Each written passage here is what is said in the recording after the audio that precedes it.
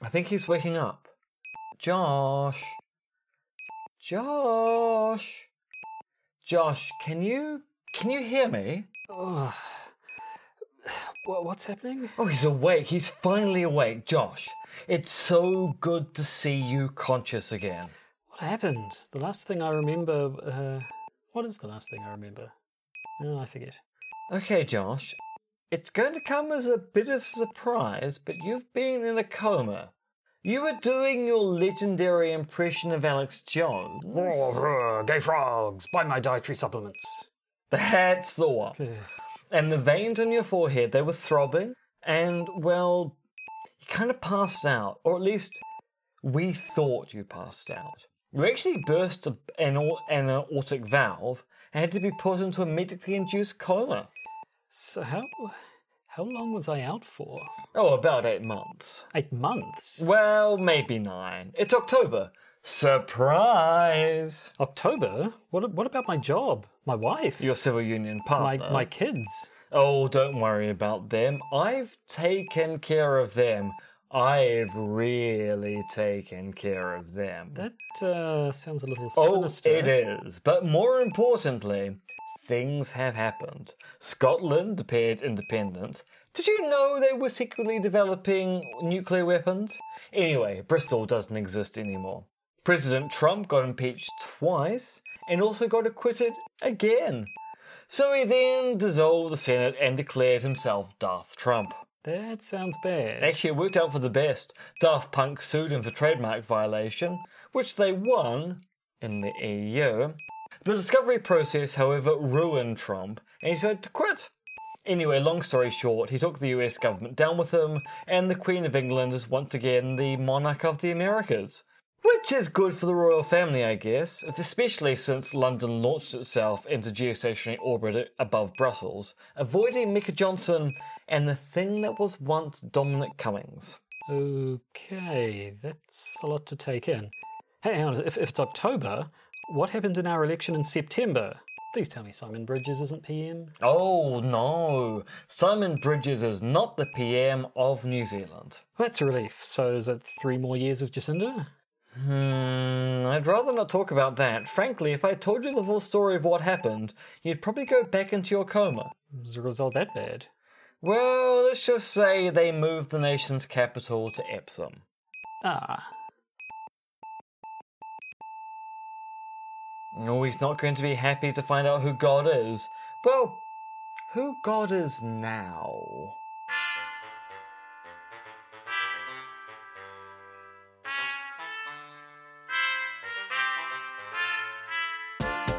The Podcaster's Guide to the Conspiracy, brought to you today by Josh Addison and Dr. M. Dentith. Hello, and welcome to the Podcaster's Guide to the Conspiracy. I am Josh Addison. Sitting next to me, as always, Dr. M. R.X. Dentith. Who is especially drunk. I think you might be putting that on slightly, but not much. You've been at the source again, haven't you? Just a little. I blame our good friend Nick. Yes. He's been taking me out to your the boutique beer bars tastings and the tasting platters and the getting drunk. And frankly, Nick, it's entirely your fault. No, I would believe that. Unfortunately, we did the opening sketch in only 2 takes, as opposed to last time's 13 or something like that. 14,000. So you're obviously fairly compos mentis, or whatever the expression is, but we won't let that stop us from having a dashed good time. Surprise! Hey! Yes. We're talking about surprises of the October variety. In February, which is what is the most surprising time to have your October surprise. Exactly, I can't think of anything frankly, more surprising. No one is going to suspect an October surprise in February. Also, April sun in Cuba. Hey. Yes, that's the brand of rapscallion drunkenness we've come to expect. Also, that's a New Zealand song. It is a That's New Zealand entirely. song. That's true. That's for those of us back home. Also, for those of us not back home, the reference to the nation's capital being Epsom as a bad thing probably doesn't bear explaining. Oh, yeah. No. Yeah. If For you those don't of get you that, who just don't live good. who don't live in the nation. Or for those of you who don't live. It's true. For those of you who don't live, Epsom being the capital of the country, not a worry. For those of you who do live, but those who live within our nation's boundaries, that's a big worry indeed. For those of you who don't live inside of our nation's boundaries, you have no idea where Epsom is. No. And thus you don't care. And that is why Rightfully you so. are bad people who deserve to be killed. Is that right, Joshua? I wouldn't quite go that far. Oh. Maybe just permanently injured or mildly inconvenienced. Josh thinks you should only be permanently injured with, say, a broken leg or a lung that doesn't work. I think you should die! Right, well, let's take a break from wishing death upon our Do you listeners. think we'll get more patrons with my wishing death upon people who are listening to this podcast? I don't know, it could be courting the masochist vote there, could be courting the secretly self-loathing vote. It's true. People out there I mean, there are who people know out that there death is who are going, too good for them. we should give money to this podcast if only they wish death upon us. Yep, we're saying what you're all thinking. Enough beating about the bush. Let us beat about the Reagan instead. Did you see I made a presidential pun there? Hilarious. Yes. October surprise. Yes. Oh, looks a mercy. But seriously, let's talk about Bush and Reagan and Nixon and stuff. Do we have to? Yes, that's the topic. Okay, let's talk about Bush, Reagan, Nixon, Carter, bit of Clinton, bit of Trump, even maybe, McCain. You'll see. I'm spoiling things here. Let's just get into it. He's forcing me to do it. I don't want to do it. He's forcing me to do it.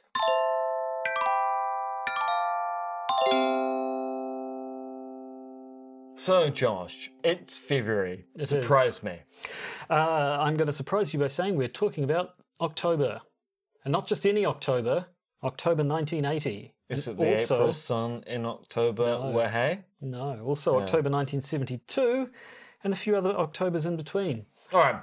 Talk to me first about October surprises, because they're a bit of a bon mot in American political discussion. They're almost a bit of a cliche now, yeah. So, I mean, this is something we've talked about before. The October surprise, if you're not aware, American elections always take place on the first Tuesday after the first Monday in November, if I recall. In November, anyway, and which means that it's sort of become a bit of a thing that some surprising event will come up in October just in time to sort of grab all the headlines, shake up the voter base, and maybe help sway the election one way or another. So the phrase October surprise was first used in connection with the 1972 presidential election, which was McGovern versus Nixon. And so I'm sure we've mentioned this before, but in the lead up to the 72 election, Henry Kissinger basically announced that peace in Vietnam was imminent, which is what the people had been. My astoundingly good Nixon impression is. I thought he was in the room. Or is that my Churchill impression? Peace in my time. It's also your DeForest Kelley impression, I think. God damn it. I'm a DeForest Kelley impersonator, not a Nixon impersonator or a Churchill impersonator. Could do a Christopher Lloyd in Back to the Future as well, I think, if you really put your mind Marty, we got to get back to the future. Yep. So basically Kissinger, right close to the election, came up with this announcement that, hooray, peace is imminent, which was great for Nixon. Marty, we've got to check what your children are doing. And the government went Nixon's way. So I actually forgot to write down who first used the phrase October surprise, but it became fairly ubiquitous. Lloyd? That might have actually been Christopher. Could have been DeForest Kelley in an episode of Star Trek. God damn it, for Kirk. some reason, This is an October surprise, not a Ferengi insertion of a penis into my rectum. Pretty sure they didn't have Ferengi in the original series, Ian. This is a continuity nightmare. You're a continuity nightmare, so is your mother. That's true. So this sort of became the thing. I assume 1972 wasn't the first time there'd been a shocking thing to shake up the election just beforehand, but it was the first time kind of something got makes sense, called an because October. if you had your elections at the same time every year, then it's going to turn out that if there's going to be the big, shocking revelation, which is meant to make the public be on your side, what's going to happen then? An October surprise. But yeah, so at any rate, the 72 one was where the actual phrase October surprise popped up, and then it kept popping up every major election after that. So in the lead up to the Clinton-Bush election, there was a release of information about the Iran-Contra affair and how much Bush had known about that beforehand. In the lead up to the Bush Jr. Al Gore election, there was revelations about George Bush's youthful drink driving convictions. Didn't do anything to save the election, though, Didn't do anything. Well, and he apparently got in front of it straight. Like the instant the thing came out, he immediately had a press conference and said, "Yep, no, it's true. I was a bad little boy," in those exact words, I assume. Bad little boy. Bad little boy. And I once was with Tiny Blair, and I killed some people, but with Tony Blair, it's all fine. His mother did kill someone, didn't she? Yes. Killed someone with a car. It's actually quite disturbing. It actually American politics is really, really disturbing the more you look into it. Then, so moving towards the McCain-Obama election, there was in October of that year, there was the announcement that Obama's half-aunt was an illegal immigrant, which was perhaps a bit of a stretch, didn't seem to do much there. And then, of course, we had in the most recent election, the start of October is when the whole Access Hollywood tape painting Trump in a bad light came out. Right near the end of October, there was, of course, the announcement from James Comey that said basically nothing more than, hey, remember Hillary Clinton and her emails?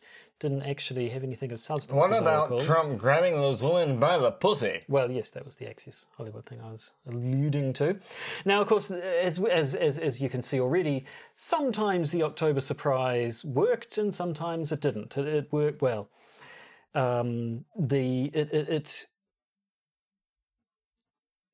I don't know how to... I've completely forgotten how to phrase this. Basically, sometimes it worked and sometimes it didn't. Sometimes the elections went the way of the October surprise, sometimes it didn't. So it's kind of hard to say whether or not... Republicans grab the Democrats by the pussy. That's true. And sometimes... Much molesting of house cats. No, see, I watched Knives Out the other day, and I'm absolutely stuck with Daniel Craig, with his southernish accent. Yeah, I guess you could say it's a southernish accent. It just appears to be Daniel Craig being allowed to say whatever he likes with a long drawl. But I quite enjoyed listening to it. And also playing the piano. Bing! Yes, anytime I liked. Also, can you light me up a cigar? Because I'm Daniel Craig, and I'm allowed to do whatever I like. Because I'm James Bond. Film. Yeah, I'm James Bond, and you're James Bond too. I haven't seen Logan Lucky, but apparently he has a lot of fun in that as well, with an entirely different American accent. I'm sure he does, because that's the way that Daniel Craig is trying to divorce himself from the role of James Bond, a role which he is stuck with but doesn't want to play. That really seems... Why are we talking about Daniel Craig? Just because? Basically, because it's a surprise, baby. Yep. It's a surprise. Well, I'm fine with that. So those were numerous October surprises, but the particular October surprise that we really want to talk about today is the 1980 October surprise. 1980 was the year of the presidential election between Jimmy Carter and Ronald Reagan. Classic. It's classic October surprise. Classic Carter. And you know what I say about classic Carter? He had a peanut farm that he had to sell.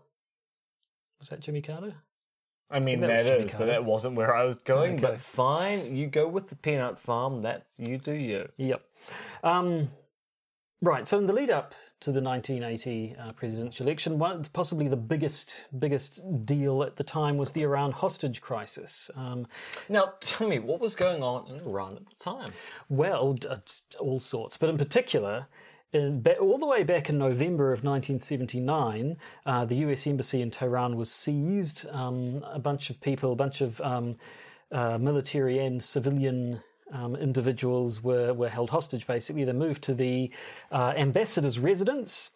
52 American diplomats and citizens, where they stayed for 444 days in the end. That's more than a year. That's a long time. So this is something that had been dragging out for a long, long time. If you've seen the movie Argo, Ben Affleck's thing.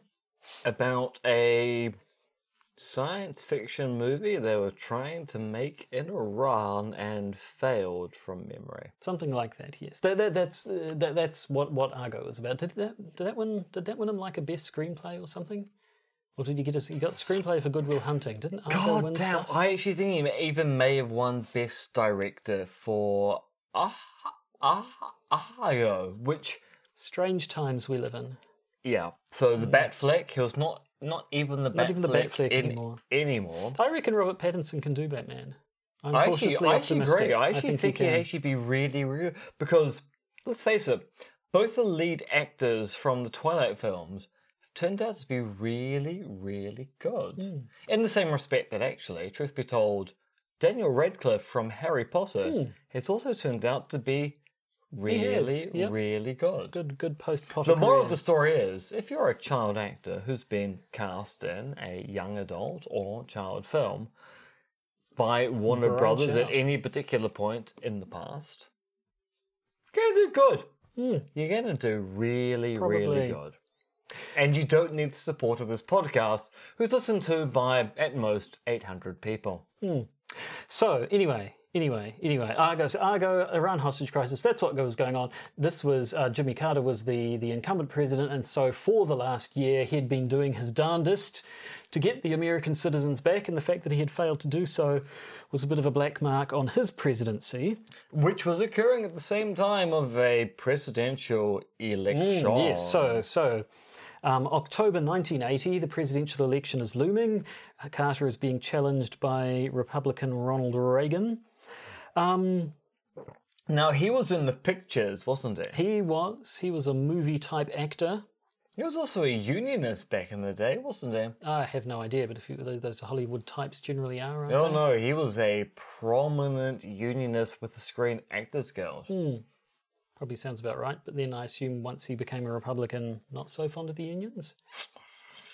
Yeah, a little bit like, I'm about to say Orson Welles, but I don't actually mean Orson Welles. I mean the other guy who was in the Mouth of Madness. Sam Neill? No, Charlton Heston, Right.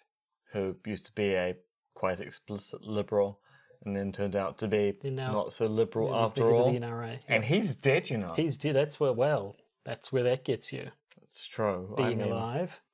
I mean, there's a whole bunch of other people who were in the NRA who were dead as well, but I'm not going to say anything about them. No, Except that's they just one deserve to be conspiracy, dead. one conspiracy at a time, thank you. So, as it turned out, the hostages were not released before the election, which But afterwards, remained a bad look for Carter. Reagan won the very election, bad.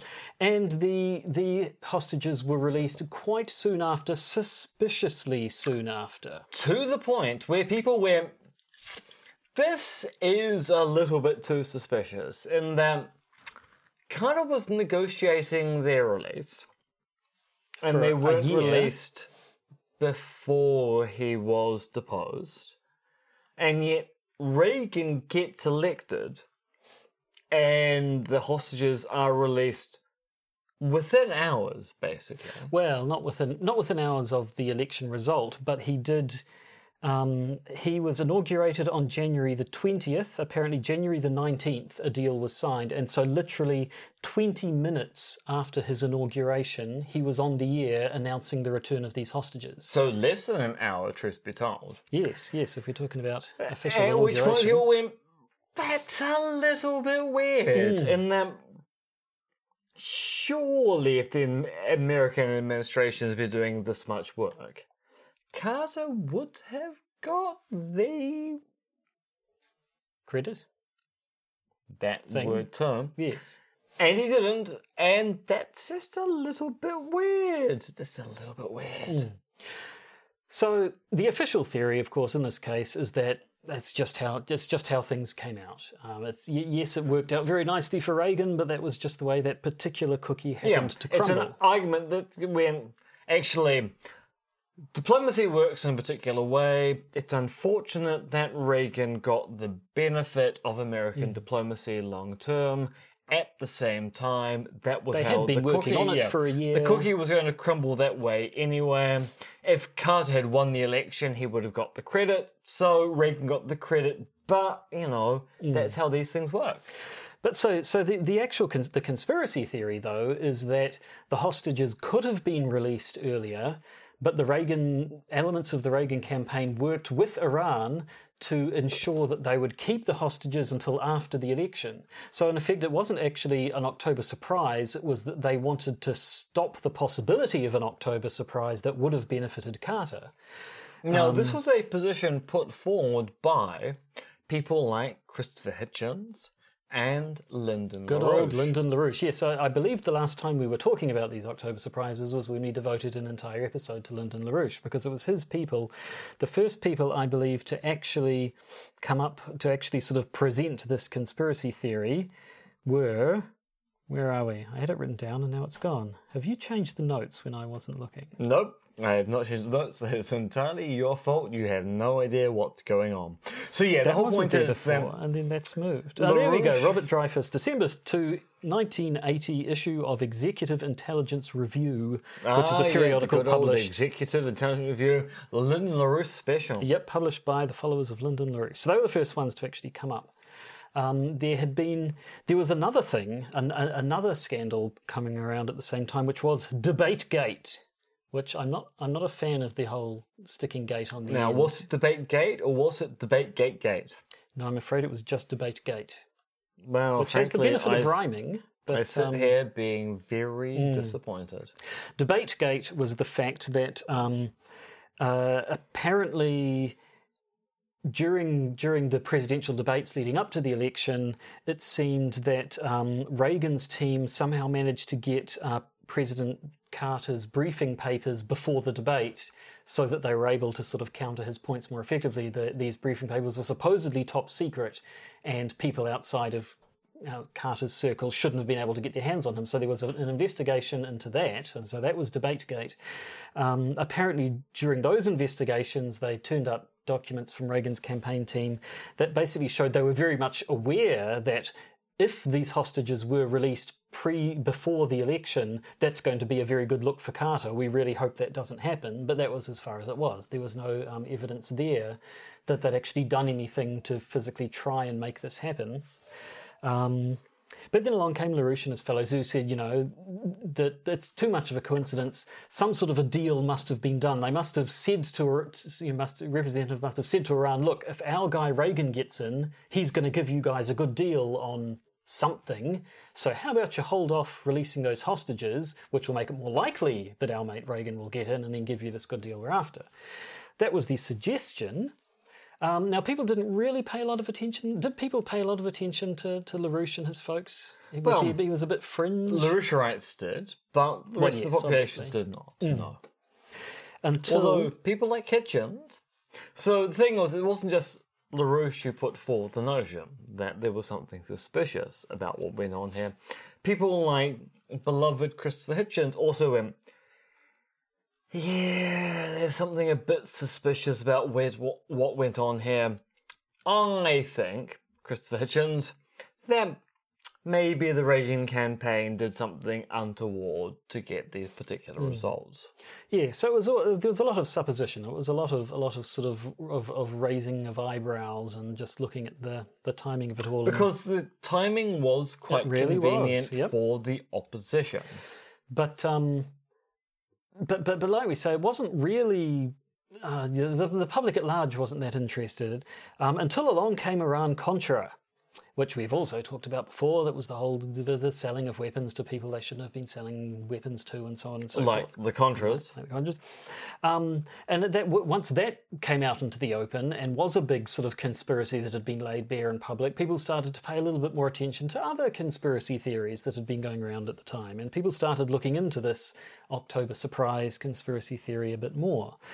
So throughout the early 90s, a bunch of various publications, journalistic publications, investigated And, it was a theory that was battered around, it was entertained, but no one ever actually came up with any proof that the theory might have been true.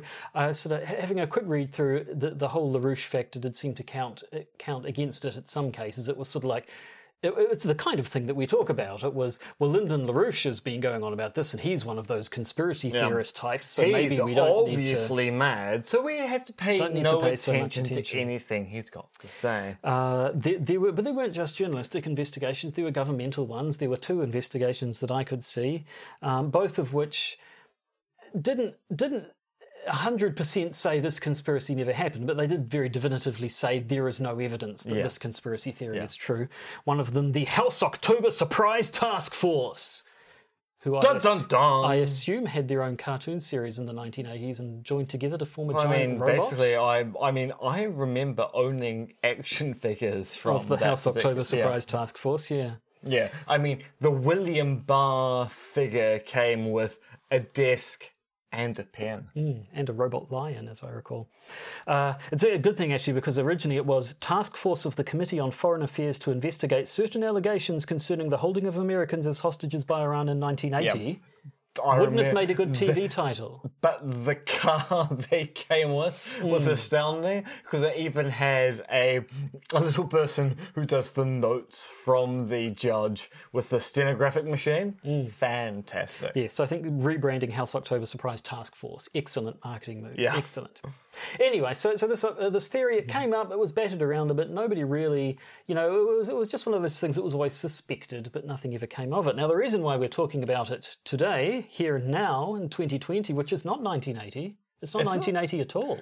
God damn it! I thought it was the 1980s. It is quite literally 40 years since 1980. If I was wearing a lapel, I'd be striking it out right now. If I were wearing a monocle, it would have just popped out. Yeah, that's the 1880s. That's just inappropriate. Close enough. You do not understand how time works. Well, only marginally, that's true. But no, just at the end of last year, there was an article in the New York Times, which some people have sort of seized upon to say, hang on a second, that the October surprise, and hang on, what? So the article itself was based on documents donated to Yale University. I assume not the lock-making company. That wouldn't make any sense at all. I have to assume it is Yale, the university. From the offices of David Rockefeller, of the Rockefellers. Which we'll get back to in just a minute. We'll get back to the Rockefellers. He was, this particular Rockefeller was foreman of Chase Manhattan Corporation, the bank. And also very, very old, but we'll get back to that again. So a whole bunch of his documents had been released. Basically, his chief of staff, one Joseph Reed Jr., had made sure that these documents would stay sealed until Rockefeller's death, but he died in 2017. These documents were released at the end of 2019. The New York Times ran this article, it was sort of generally around sort of Iran-US foreign affairs stuff around the 1980s and how Rockefeller and Chase Manhattan tried to sort of steer events to their benefit. And it was about sort of, it was about the Shah in Iran and about the Reagan election and all sorts of stuff. But in the middle of it, they talk about how the Rockefeller and Chase Manhattan Corporation collaborated with the Reagan campaign to, quote, preempt and discourage any sort of an October surprise that would benefit Jimmy Carter. So the Carter, the campaign, they weren't working towards. That's entirely true, yes. Yeah. They were very much working campaign. with Reagan. Yeah. So there was this particular segment in the article which reads thusly. The Chase team helped the Reagan campaign gather and spread rumours about possible payoffs to win the release, this being the release of the hostages, a propaganda effort that the Carter administration officials have said impeded talks to free the captives. I had given my all to thwarting any effort by the Carter officials to pull off the long-suspected October surprise, Mr. Reed wrote in a letter to his family after the election, apparently referring to the Chase effort to track and discourage a hostage release deal. So that was just sort of one thing in a long list of various ways they tried to influence affairs in this region at this time. But people said, hang on a second. So originally, we had documentary proof around the whole DebateGate thing that the Reagan campaign was aware of the possibility of an October surprise of this nature, and obviously didn't want it to happen. Now we see that the talk of them actually working to discourage it. Now, this sort of there were articles that then referred to this article saying, "Oh, haha, dun dun dun, case closed." I have to say they oversold it a little bit, really. I mean, there is no suggestion that there is no proof of an actual deal being done with Iran. Certainly nothing about some of the suggestions that say that arms sales to Iran and stuff like that. There was none of that, but it was just it showed that the Reagan campaign and their allies were proactively working to try and thwart this idea of an October surprise.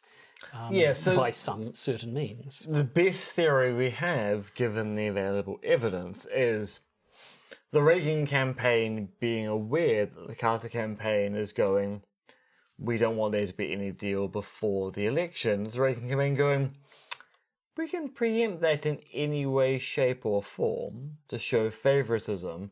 Can it be really useful when and if we get into power? So it's not quite the LaRouche theory. I mean, it's not as strong as the original claims that the Reagan campaign had dirty dealings, specifically made a deal with Iran to delay the release of the hostages. This sort of says, well, they certainly wanted to delay the release of the hostages, but and they did what they could to try and get in the way of this. I mean, again, a Carter administration officials said it did impede talks to free the captives, but to actually say that they sold out America to get Reagan the campaign, to get Reagan the presidency, might be a little bit strong still. Well, yes, which is where it comes down to the big claim of conspiracy here, because if you believe people like, say, Christopher Hitchens, who is a big proponent of the October surprise theory, Lyndon LaRouche, who's also a big proponent of the Lyndon surprise theory. Lyndon surprise. Theory. That's the best kind of surprise.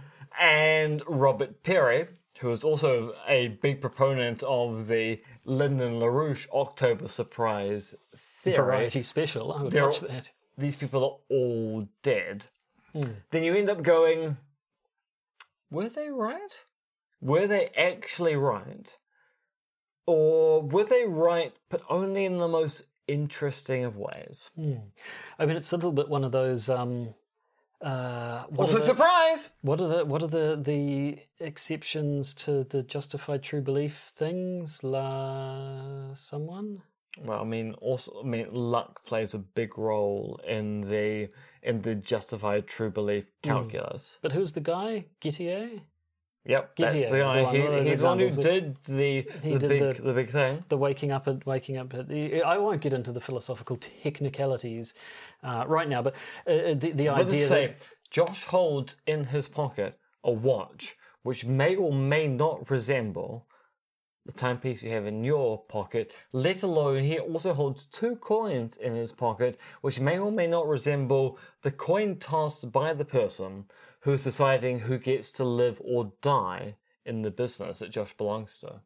There's also a trolley at some point, I think, running people over. I can't remember.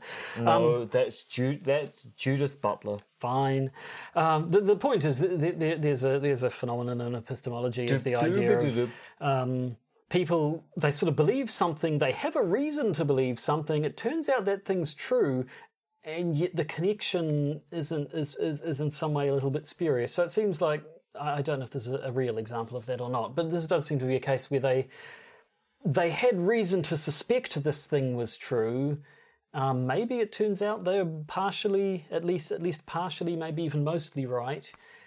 But they didn't actually have any evidence. They were basically just working off the fact that there was the suspicious timing. And was LaRouche was he the sort of a commie lefty at the time who would have been naturally opposed to the Republicans? So the thing is, LaRouche he's kind of everywhere politically. Yeah, that's the impression I got. It's a little bit hard to work out whose side he's on, because LaRouche is on everybody's side and nobody's side. Yes.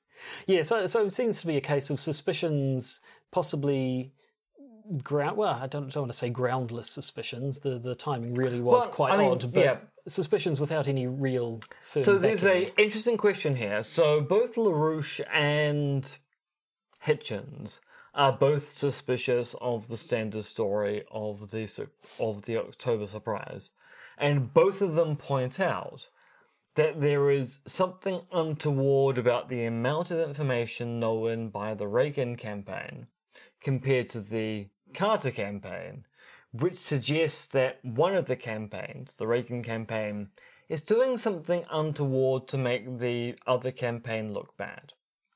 Now, the question is, were they paranoid? So were they simply going, there's something wrong here, I don't know what it is, but it's paranoia? Or did they have actual evidence? And the bigger question then becomes, did they have access to a good amount of decent evidence? Or were they simply acting in a paranoid fashion because people they didn't like were in control at the time? Because if you end up going, they heard something, but they misinterpreted it, then they misinterpreted the evidence and they kind of overstated what the evidence was. If they simply went, I simply don't believe X could do Y, then you might go, well, I mean, it's true, X couldn't do Y. Your reasons for doing that are pretty bad, so we'll disregard that. Yes, so there you go. The October surprise conspiracy theory. Possibly there was more to it than the official theory. Possibly there was less to it than the more prominent conspiracy theories. So But it turns out that actually it seems that maybe the Reagan administration did slightly more to undermine the Carter administration than we have been led to believe. Thought. Yes, exactly. So there you go. Interesting bit of electoral history for you there. So I don't know about you. I'm starting to sweat. I think it's time to stop recording and turn off some of these lights. But having done that, we can then go and record this week's bonus episode. See, I'm so drunk, I'm not sweating at all. Is that how it works? Yeah, basically. I didn't know that. Yeah. The thing is, you've never been drunk, No, Josh. never so really you have properly absolutely no idea that once you get into a zone, you just don't care. You just don't sweat. Your body temperature regulation just gives up the ghost. Which is why people die of alcohol poisoning. I am dying of alcohol poisoning at this very moment in time. Yep, and you're doing it for them, the listeners, to whom you are eternally grateful. Which is why you have to pay for my entire insurance. Yep, there we go. And you could do that by becoming a patron. Probably wouldn't actually cover all your insurance, but that's okay. So yes, Won't cover even any of it, truth be told. Well, but yes, if you want to become a patron, then do go to Patreon and search for the Podcaster's Guide to the Conspiracy, or go to conspiracism.podbean.com and sign up to Podbean's native. I'm still going to die. Campaign. Well, yes, eventually we all are, but we all watched the end of The Good Place, so it's okay now. Is it though? Apparently. Do you feel better after watching the end of the Good Place? I actually do. So do I actually. I really like the ending of that show. Yeah. Anyway. But I'm still going to die. Well, it's yes. all your fault. And speaking of endings, this is the end of this episode. And it has been prepared for. Yes. Because we're going to push the button and stop it. And then that's what we do every week. Is it? Yeah. Do you want to do that now? Shazbutt. Yep. Goodbye.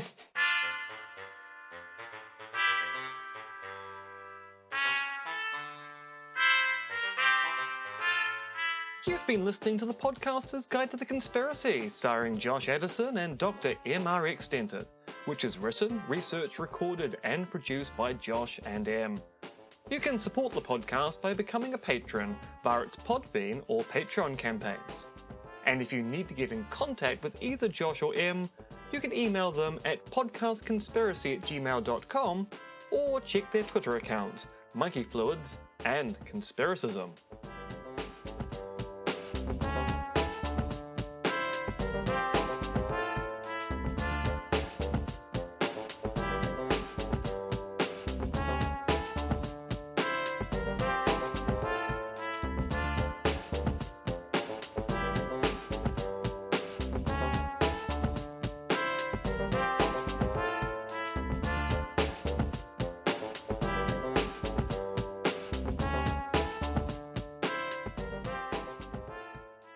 And remember, remember, oh December, what a night.